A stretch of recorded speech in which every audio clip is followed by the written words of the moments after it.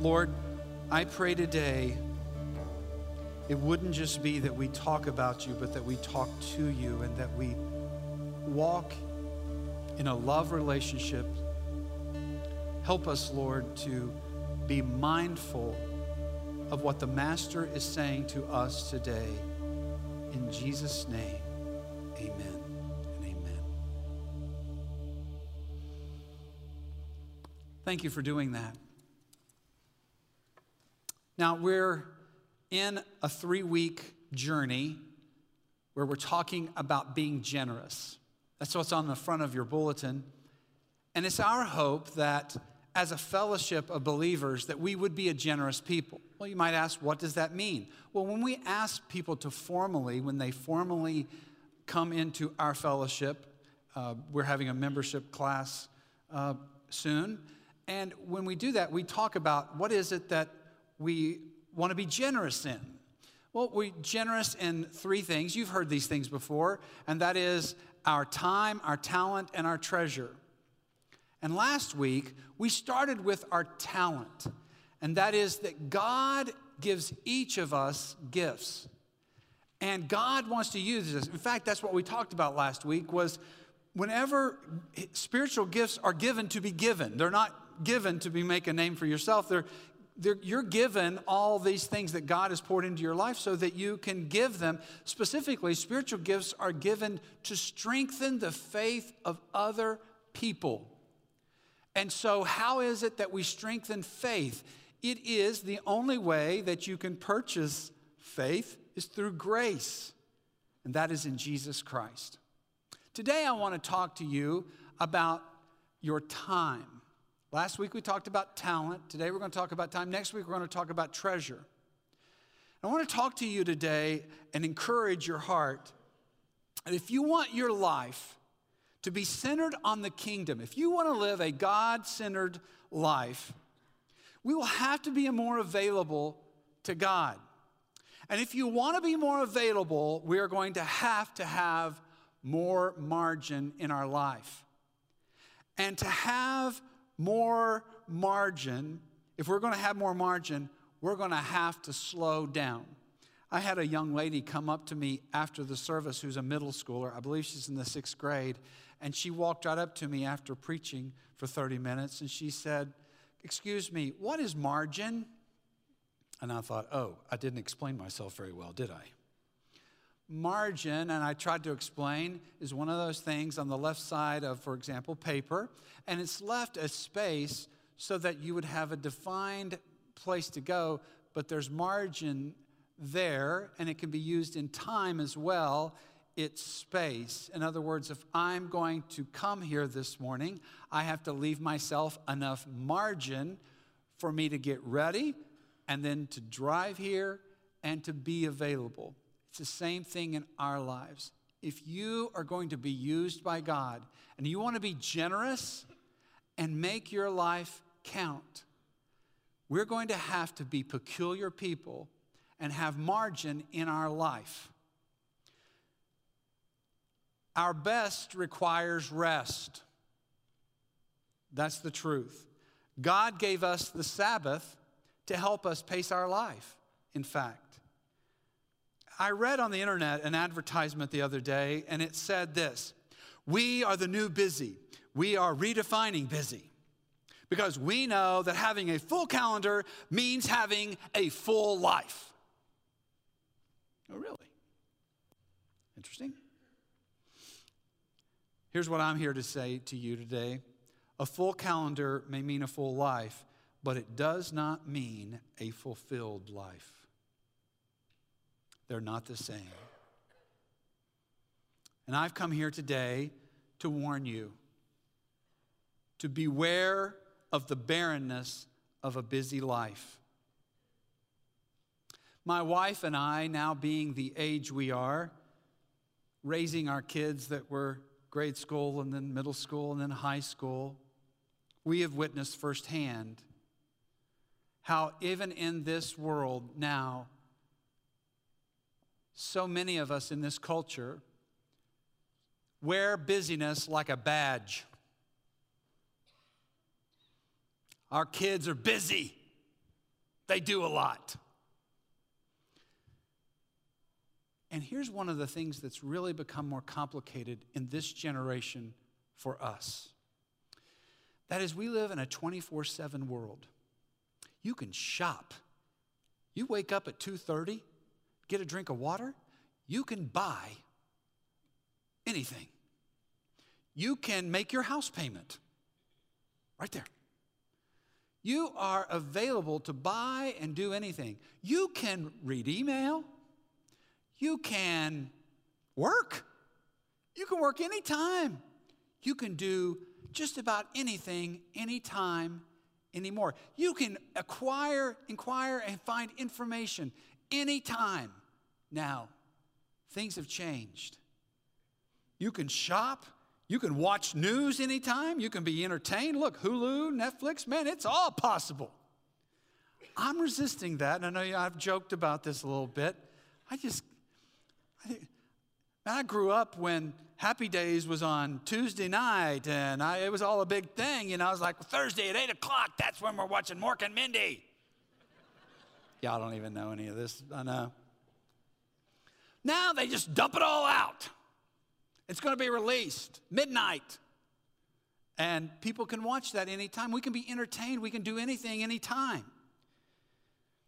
I heard a stay-at-home mom describe her family as absolutely crazy. Parents struggle to decide how many activities are enough. Even students make that decision.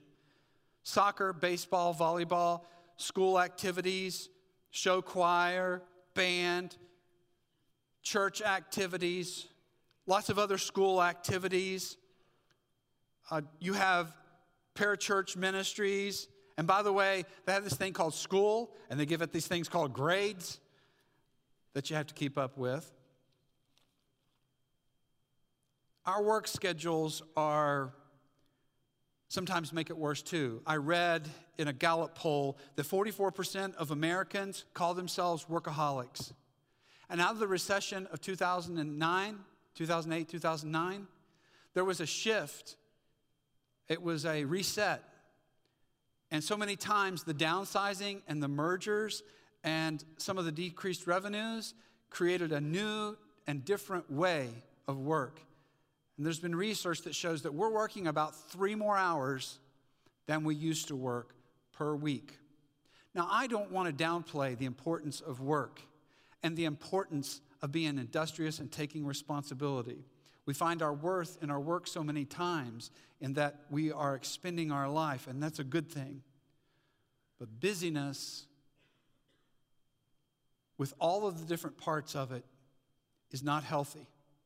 Also, busyness, I heard a guy named Sidney Macaulay, I think was his last name. He said this. He said, busyness can be a way to avoid God, the meaning of life and life itself. So I want to consider Jesus and how he dealt with pressures and demands. How Jesus, he goes off to a solitary place. Everybody comes after him and they demand, hey, everybody's looking for you. How does he handle that? Because somehow Jesus was able to live with margin in his life so he could live on mission. And so that's what I want to talk to you today about. And that is live with margin so that you can live on mission. I want to just challenge you today that you would live on mission, living a God-centered life. And if you're going to be used by God and be generous, you're going to have to be more disciplined. We'll talk about that in just a second. Mark chapter 1, if you have your Bible, we're going to turn to verse 35. We're going to read through 39. And we read here, and rising very early in the morning, while it was still dark, Jesus departed and went out to a desolate place, and there he prayed. And Simon and those who were with him searched for him, and they found him and said to him, everyone is looking for you. And he said to them, let us go unto the next towns, that I may preach there also, for that is why I came out. And he went throughout all Galilee, preaching in their synagogues and casting out demons. The first thing we learn there in verse 35 is that we have to stay spiritually fresh. Listen to me. Intimacy with God is elusive to all of us because it hinges on one thing: time. And the practice of solitude, of getting off to yourself, is the only way that you can capture time. This is where I want to encourage you today that it's great to come to church. It's something that as we come together, we're encouraging one another. We're worshiping the Lord. We're trying to make this is our holy huddle once a week, all right? This is where we huddle up. And it's great. And it's great to be in Bible studies. And it's great to be in small groups. It's great for us to grow in the Lord. I want especially the students that are in senior high and you who are young adults, to not only have that in your growth, but also to become self-feeding Christians. To be a people who walk with the Lord and to be self-feeding. Nobody can do what only you can do. And that is, if you're going to stay spiritually fresh, you have to do that.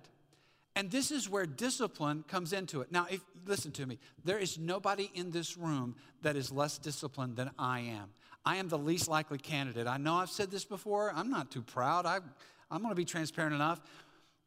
As I was diagnosed with diabetes years ago. There is no worse candidate to become a diabetic than me.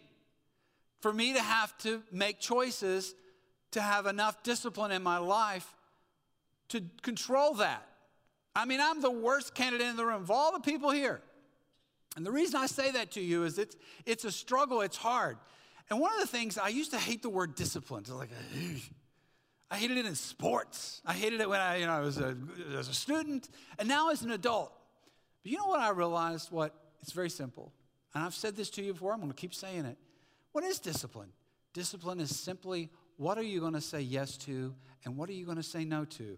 Who are you going to say yes to, and who are you going to say no to? And you got to decide that to become spiritually fresh. Are you going to say yes to Jesus and spend some time and step out of the traffic and get alone with God? Jesus shows us that.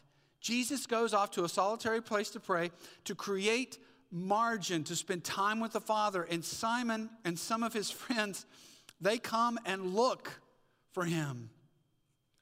You see those words in verse 35. You see, they came looking for him because very early in the morning, in fact, it was still dark, Jesus goes off and he prays. Jesus models for us how to stay spiritually fresh.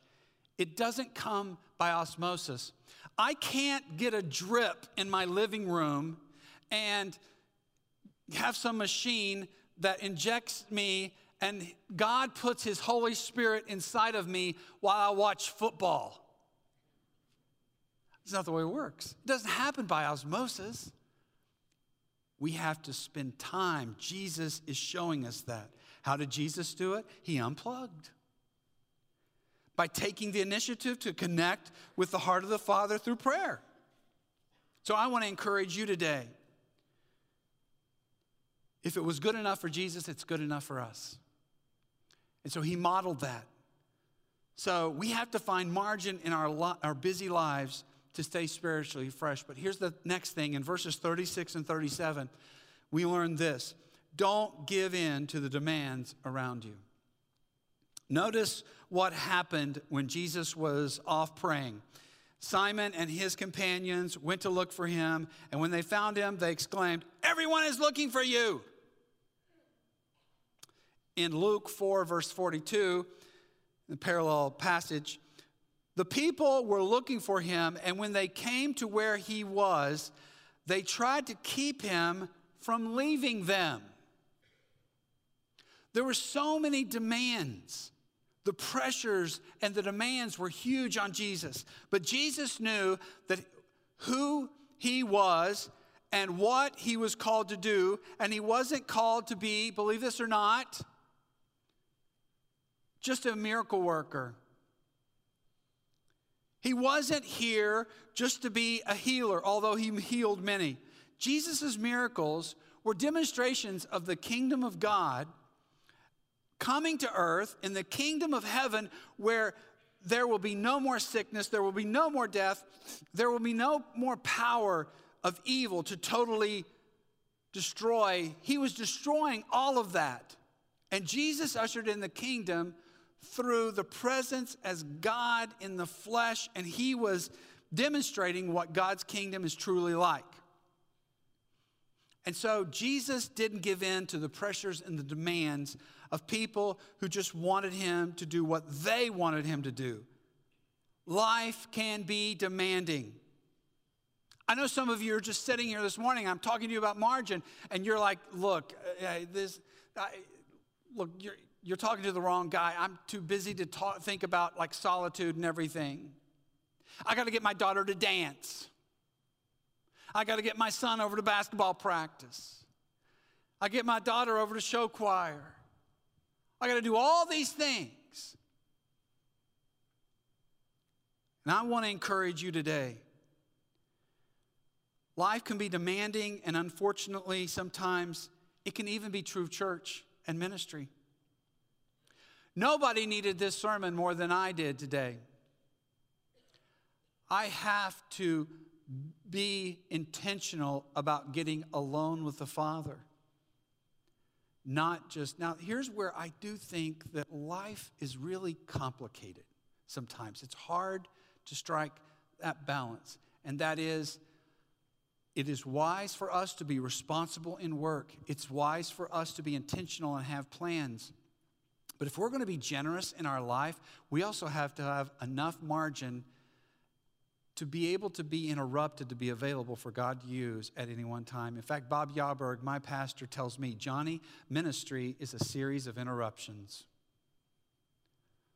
So how do I live intentionally? And let me say one other thing that God's been convicting me about. You know, one of the most important things is for me to pour into younger leaders.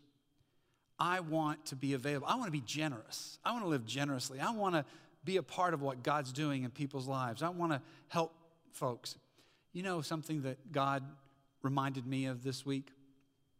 You know, one of the most important things that I can do in my life is not to fill up my whole calendar with meetings. You know, one of the most important things that I'm going to do this week? Walk down the hall. Have enough time to be able to walk down the hall and be with people and to spend time with them. Is there enough margin in my life that on the way when I'm in the grocery store, I am so hurried? Now, there are different times and different occasions. I understand that. The baby's sick at home. I'm getting medicine. Yeah, we're on the clock here. But if that's our whole life is like that, we ought to have enough margin to be able to bump into somebody, to give a good word, to be generous with them, with a smile, to be able, and we are living so tight that we're not even available. You know what? I want to tell you this. After 30 years of marriage and all these years in parenting, I agree that I think that you ought to have quality time. I think that vacations are a great idea. I think it's great when you're intentional with your kids. But quality does not come from just making time. Quality comes from quantity. You know, the biggest memories and all the things that I have, the goofy things that my kids remember and everything, it was from us going to a doctor's appointment or going to the grocery store or something like that. It's not necessarily that you say, I'm going to make a memory today that's going to be unbelievable, that we will remember for 20 years. It's going to be amazing. It's quantity too. You can't give in to all the demands of life. So there's this wisdom in this. This is what's important about the empowering of the Holy Spirit to not only the truth of God's word, but also have the leading of God's Spirit so that we would choose in real time to slow down. There's a fallacy about busyness. Oswald Chambers says this: beware of anything that competes with loyalty to Jesus Christ. The greatest competitor of devotion to Jesus is service for him. The one aim of the call of God is the satisfaction of God, not a call to do something for him. This is not an infomercial for you to volunteer in our children's ministry this morning. All right? There are so many people that are very generous right now who are watching our babies and our kids and our students. That's great. They're pouring their life out. There's enough margin in their life for serve the Lord. That's great. That's a part of God's plan too, for us to have an identifiable ministry. That's good. Get in on it. But I'm not here to talk about that. I want to talk about to you, for you to not give in to every demand. Are you available for God so that you can live a generous life with your time? If you're going to do that, here's the third thing. Keep the main thing the main thing. Jesus said, "Let us go elsewhere to the nearby villages so I can preach there also. That is why I have come." In church life, there is always a tension between staying behind and going out. There's this tension between reaching out to other people for Christ and then also staying behind. Here's the problem. If we get too much into it's like there's the growth and there's the go. It's either growth or go. And we do this thing where we get really excited because we're growing and we love the fellowship and we love all that. And before you know it, it becomes us four and no more. We love each other. We love our fellowship. We don't know you, and we just love what we're doing. The other side of that is that we're always reaching out and doing evangelism, always doing outreach. We're not growing any, but we just keep on telling people about Jesus. And that's good news too. We ought to do it. It's both. It's both. And so it's not just when we teach, it's teach and reach. It's not just teach.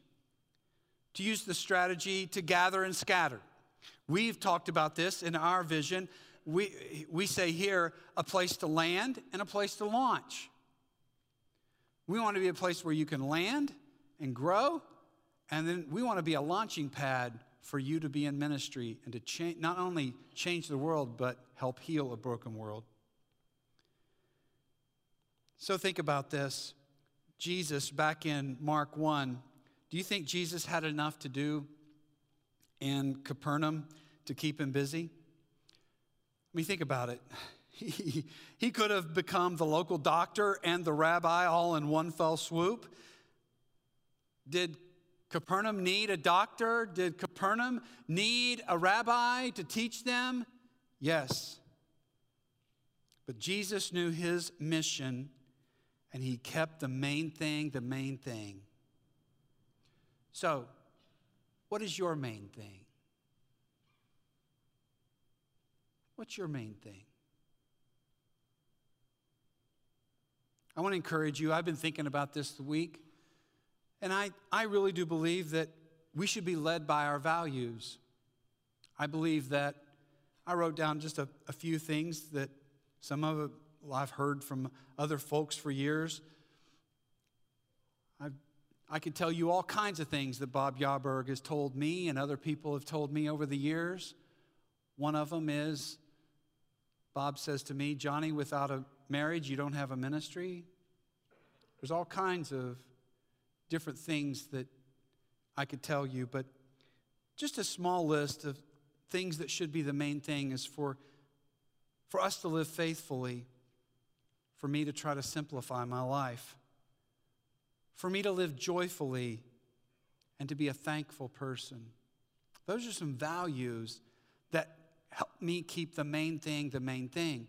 And then here's the other thing, because in ministry you have to be careful that you don't put so much margin in that you really don't do anything. That's why I want you to live on mission. And that is this. Set your priorities of how you're going to live your life. So at the end of every football practice, Coach Word would huddle us up and he would talk to us. And probably about every 3 days, he gave the same speech. People kind of made fun of it a little bit, but the guy won 10 out of 20 state championships. He was pretty good. He gave this little speech at the end of every time that he gave this speech, he would say this. Now, guys, when you think about your priority, should be this. God's number one, church. Number two is your family. Number three is what I think you ought to do. That is church.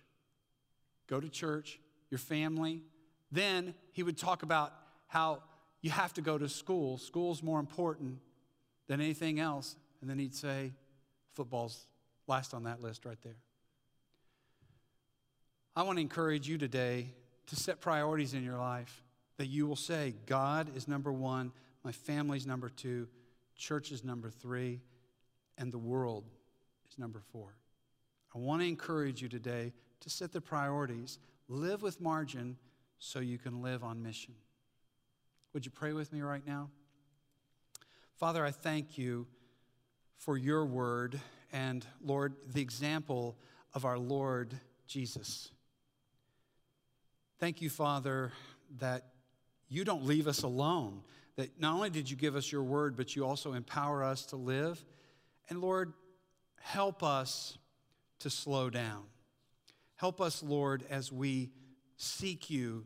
And Lord, if there are people here that just feel cold and empty and they're struggling, Lord, help us to slow down and listen to you. I pray, Father, that you would continue to speak to us. Help us to know you more, Lord. Help us to be a generous people with our time, Lord. Help us to be available for other people. And help us, Lord, to be available by having more margin in our life. I pray, Father, that what is impossible in our own strength would be possible with you. Lord, we surrender. We want to live in your presence. We want to be in your presence. Help us, Lord. We need your help.